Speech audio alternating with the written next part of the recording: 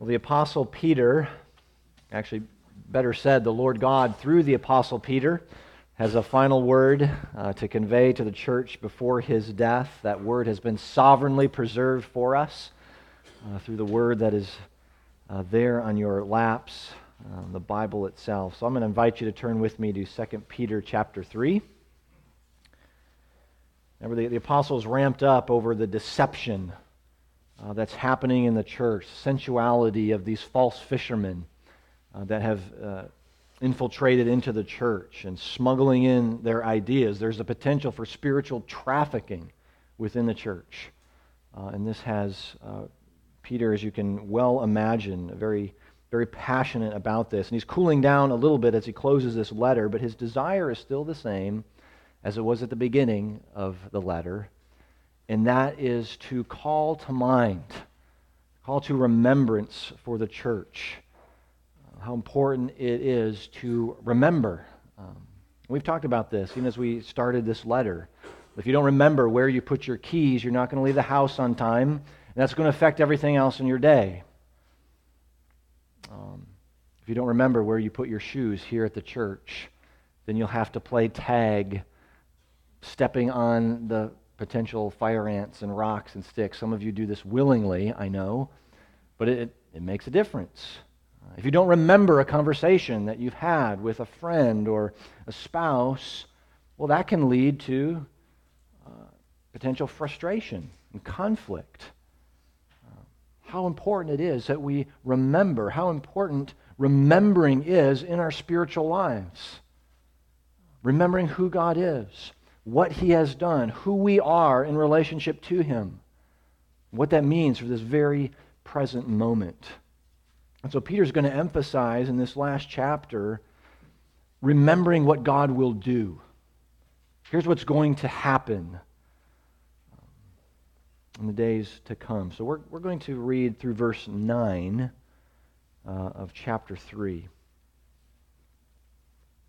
This is now the second letter that I am writing to you, beloved. In both of them I am stirring up your sincere mind by way of reminder, that you should remember the predictions of the holy prophets and the commandment of the Lord and Savior through your apostles, knowing this first of all, that scoffers will come in the last days with scoffing, following their own sinful desires. They will say, "Where is the promise of His coming? For ever since the fathers fell asleep, all things are continuing as they were from the beginning of creation." For they deliberately overlook this fact, that the heavens existed long ago, and the earth was formed out of water and through water by the word of God, and that by means of these the world that then existed was deluged with water and perished. But by the same word the heavens and earth that now exist are stored up for fire, being kept until the day of judgment and destruction of the ungodly. But do not overlook this one fact, beloved, that with the Lord 1 day is 1,000 years, and 1,000 years is 1 day. The Lord is not slow to fulfill His promise, as some count slowness, but is patient towards you, not wishing that any should perish, but that all should reach repentance. This is the final words of the Apostle Peter to the church. Let's pray together. Lord God, You, the transcendent creator of all things, are so very imminent in these moments. You are near. You are with us by Your Holy Spirit, and You are speaking to us through Your Word. And Lord, You have promised that You would work this Word to accomplish its purpose in us in these very moments.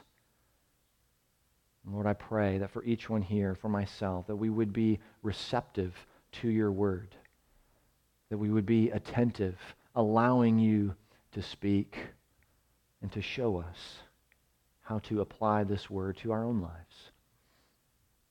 And so, Lord, we ask Your help now. We ask You to move by Your Spirit in us, through us, conforming us into the likeness of our Savior. It's in His name we pray. Amen. Well, Peter is addressing those that he loves in the church, picking up where he started. Remember, church, so you can respond rightly to these bad ideas, empty promises of these scoffers. They may be good communicators. They may have a strong message. They may make claims. Science is on their side, aligns with them. Probably saying that Peter himself is just, spewing myths and fairy tales. And in their lifestyle, certainly envious by those who would look on. Every so often I have to go into my email and empty out the spam folder.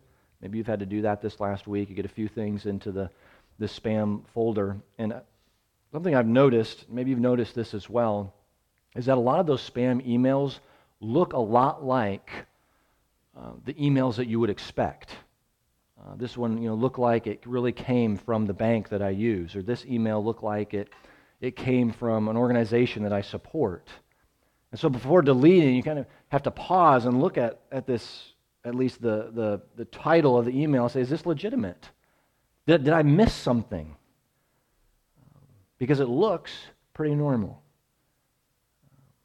In fact, these emails are designed to look that way, so that without question you click on it or you open the link and then some other virus or malware is introduced before you even know what has happened. So like this malware, the ideas, lifestyle of these scoffers, well, it's getting harder to recognize and even harder to resist. So it's not even seen as much of a threat. It looks normal, while the whole time, ready to infect the gospel culture of the church and the true knowledge of the Lord Jesus. And as life goes along, the church can grow, impatient, even abandon holiness little bits at a time because of this. So to stir the church's memory, the apostle gets specific here on what these scoffers overlook and what the church simply cannot overlook. And that's how we're going to approach these verses. What is being overlooked, what can't be overlooked in these last days. Where is the word of the Lord? Let it come. The prophet Jeremiah was hearing those words during his prophecy. He was mocked by false teachers,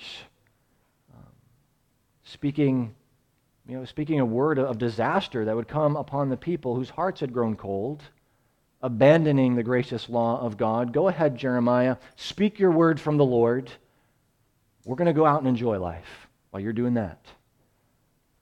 Isaiah endured similar criticism, speaking a word of judgment on all the earth. I want to read you a few verses from Isaiah 24.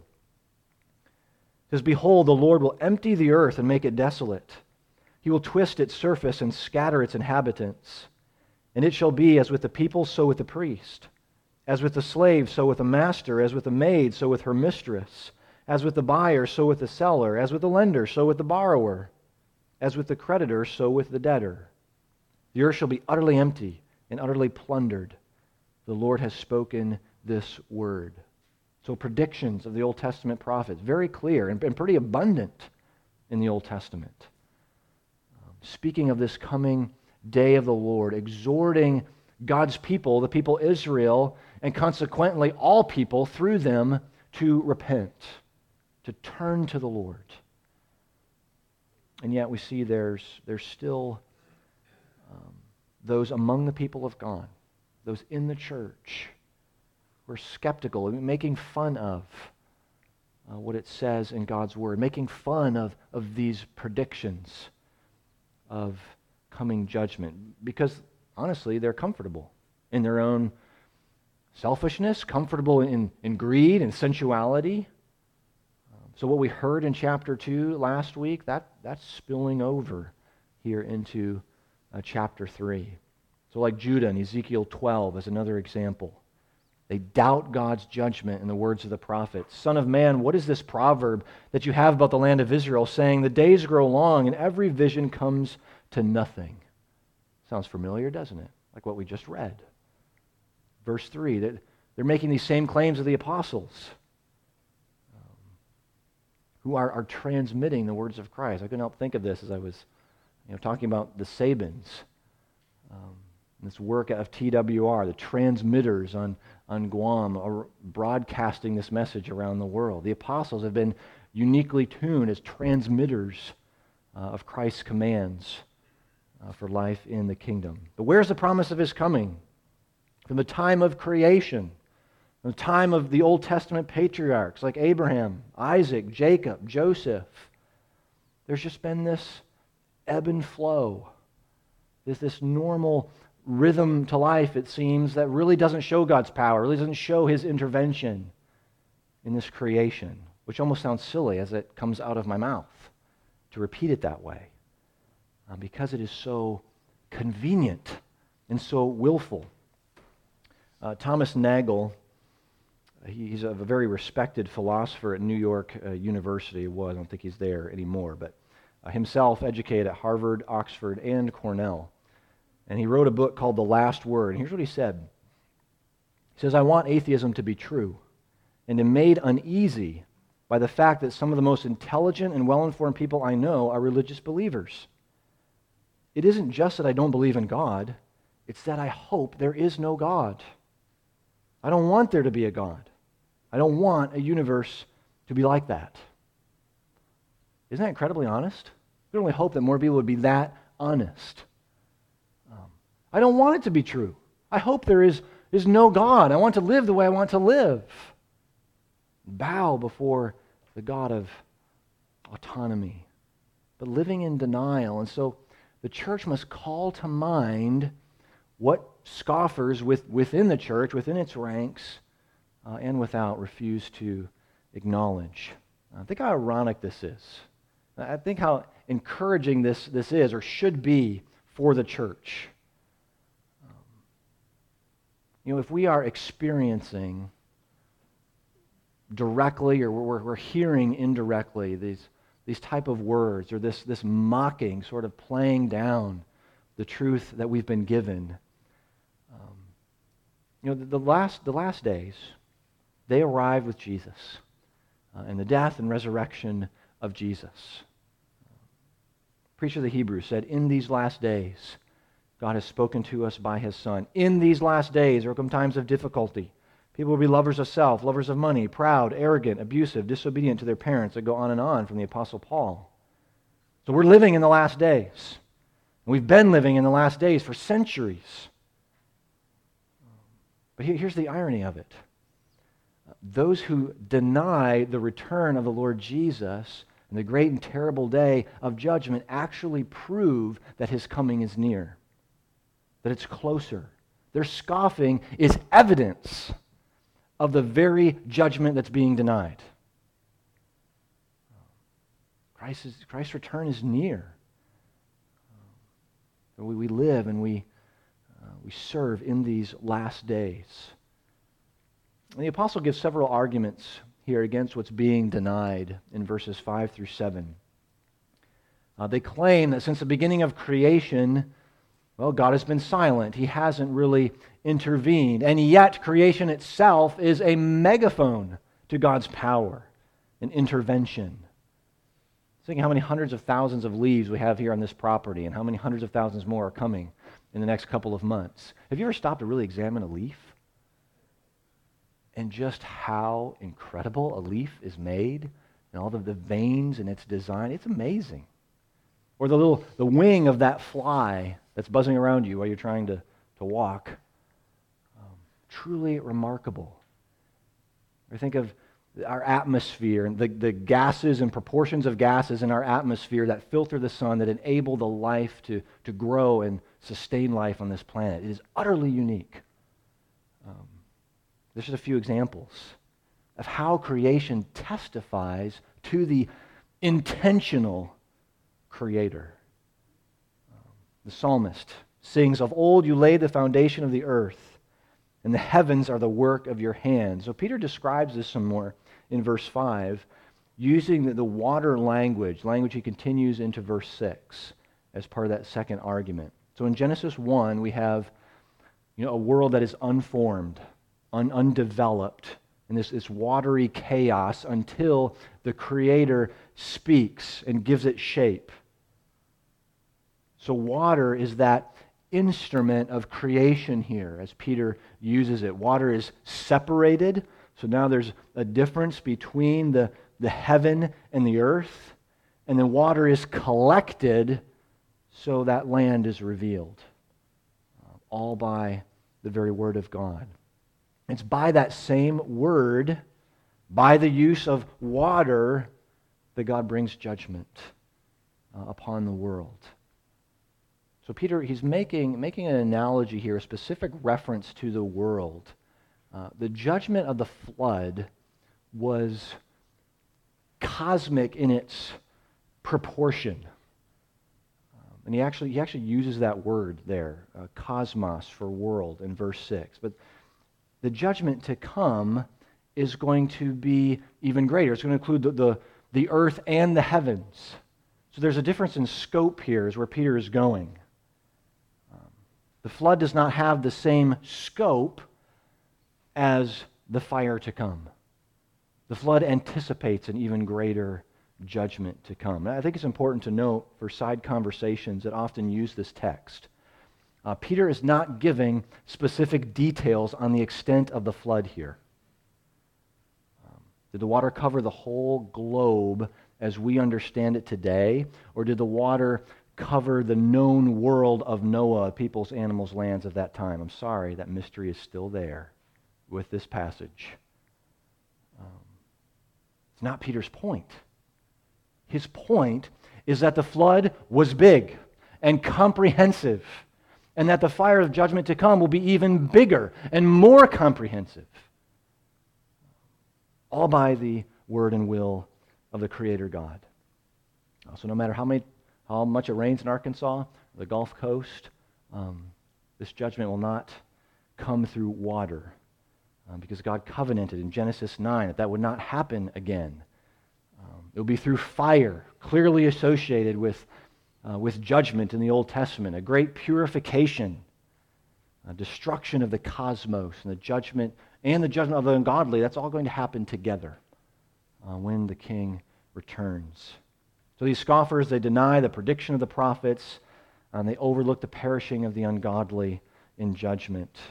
And because of this, because of hearts hardened, Paul writes in Romans 2, storing up wrath for yourself in the day of wrath when God's righteous judgment will be revealed.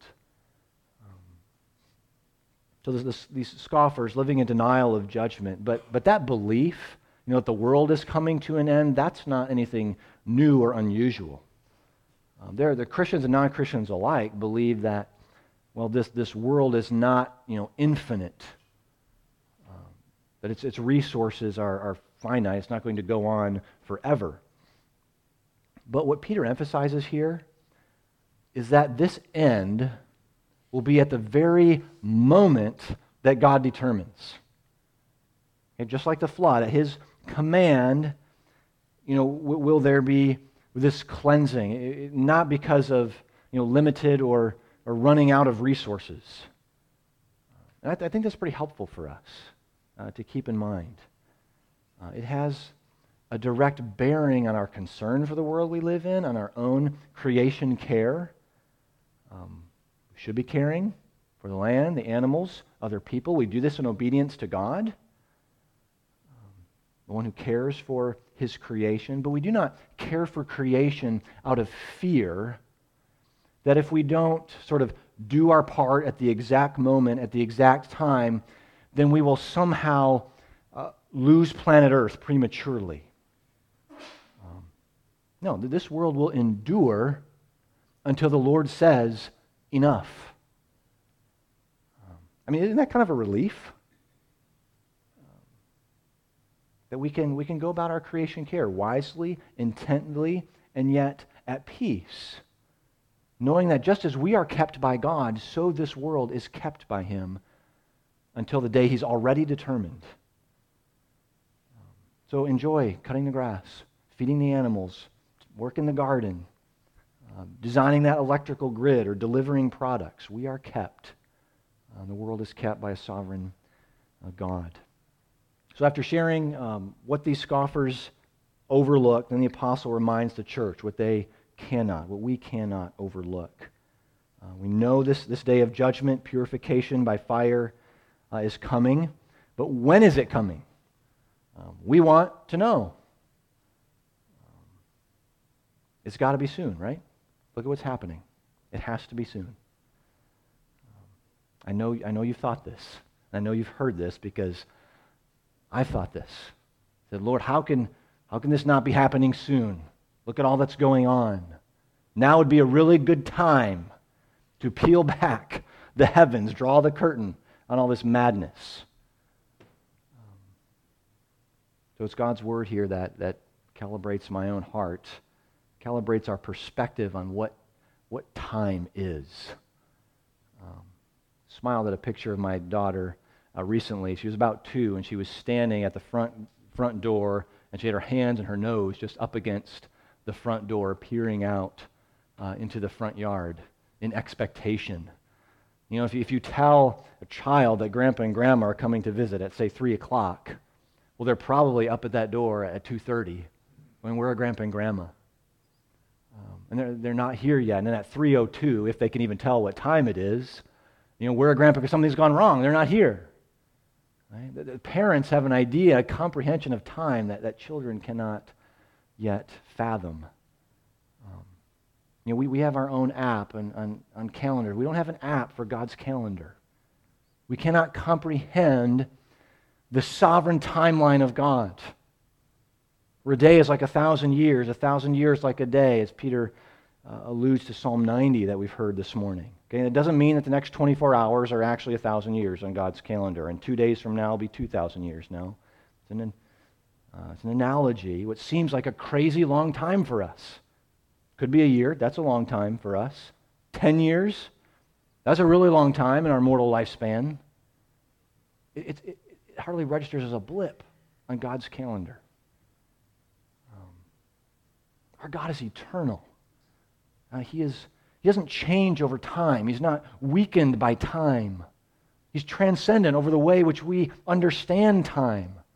So we're in the last days. Jesus is coming soon. But just because it hasn't happened in the last 1,000 years or 2,000 years doesn't mean it's not happening. It's going to happen. As we get older, we forget things. God doesn't get older. He doesn't forget things. It can be hard to imagine. We may be the young church in 2020. You ever thought about that? God could just be getting started. We are a child with our faces up against the glass, waiting with little comprehension of God's timeline. If the Lord does not experience time in the way we do, then He cannot be slow in fulfilling His promise. Where is He? Why is this unfulfilled? Doesn't God see what is going on? Why hasn't everything outside of California burned yet? Because unlike me, folks, unlike you, God is patient. He is patient. We're just starting our reflection on the fruit of the Spirit in small groups. Children, students, remember last week we talked about where that fruit is found? What that fruit is: love, joy, peace, patience. I know there's 5 more. That's too long of a sermon. Patience. Our God is patient. Along with every other part of that fruit, He is complete patience. Perfect patience. He is patient with His church, desiring all who belong to Him, all whom He has called, to turn to Him in repentance and faith. And as that verse moves on, that patience really extended to all people. And maybe as we read that, you felt the tension. There is a real tension there in verse 9. A tension between the love and the patience of God and His sovereign decree over all things. Peter's use here is very similar to the prophet Ezekiel. For I have no pleasure in the death of anyone, declares the Lord God. So turn and live. The heart of God may desire that all people, all of His image bearers, would turn to Him in faith, but He does not decree it, which sounds really crazy to us, doesn't it? This is why Arminians and Calvinists have been doing this for centuries. How can a sovereign God desire something and then not make it happen? Here's where we throw up the mystery flag again, because it's right here. A mystery, and yet so wonderfully necessary. The love of God is true. His patience is real. His desire is sure, but that doesn't in any way overshadow or diminish his sovereignty. So that this tension maintains God's sovereign grace and our human freedom and responsibility to turn to him. See, if God is just on one side, if he's just that sovereign taskmaster, then we're puppets. We don't have any freedom to choose, to turn to him. If he's not sovereign in his decree, then God may be looked upon as very patient. Look at our God, who is so loving and kind, but not powerful enough to save over human will. So there is the perfect and necessary tension of God's sovereignty, our responsibility to turn to him. Give you a little quote by J.I. Packer. He said, God loves all in some ways, and God loves some in all ways. There is a ton of doctrine in that little sentence. But it captures well the tension, the desire and decree of God. I'll say it again in case you want to write it down. God loves all in some ways, and God loves some in all ways. Beautiful mystery. A mystery that God's Word does not allow us to solve. A mysterious working that belongs to the Lord our God, and we cry, holy and awesome is his name. The creator of the heaven and earth, the Holy One of Israel, is so patient, so merciful toward us.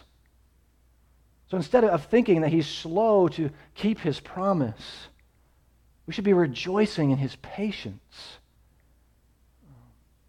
Think of the God who passed before Moses on that mountain, gracious and merciful, slow to anger. We're not slow to anger. We're quick to pass judgment. Not so for our Creator. And the Lord's slowness in bringing judgment upon the world, bringing the fire that we've just read about, his patience means salvation. Maybe for one more person today, because God is patient. One more who would know his love in all ways. Bow the knee in repentance and faith, because he's given us one more day in the way that we understand days. We must not despise the mercy of our God. Patiently waits for us to turn to him. So just consider your own journey here. Consider your own story. Are we not grateful for the patience of God? How many times have you maybe thought about what God has said, thought about the gospel? How many times have you sort of stopped, and started again in coming to the Lord, turning your life over to him? How often have you come under the hearing of God's word and yet resist the message of forgiveness and hope in Christ? Peter recognized that the Apostle Paul was hard to understand at times. There was absolutely no confusion over the mercy and patience of God. Now is the favorable time. Now is the time of salvation. So let's return to him, believing, resting in the abundance of God's love for us in Christ. He is so very patient, and we praise him. Let's pray together. Lord God, that is our prayer of praise, that you are a God of grace and mercy, slow to anger, abounding in steadfast love and faithfulness, and you are a patient God. We thank you for this hour, for this day of your patience and kindness to men. Lord, you have showered us with your kindness in the Lord Jesus, in whose life we are hidden.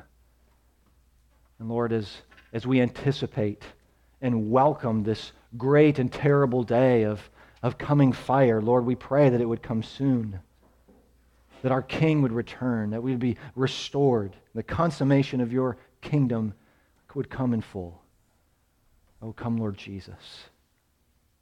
Until then, Lord, may we wait, with but a fraction of the patience of you, our God. I pray this in Christ's name. Amen.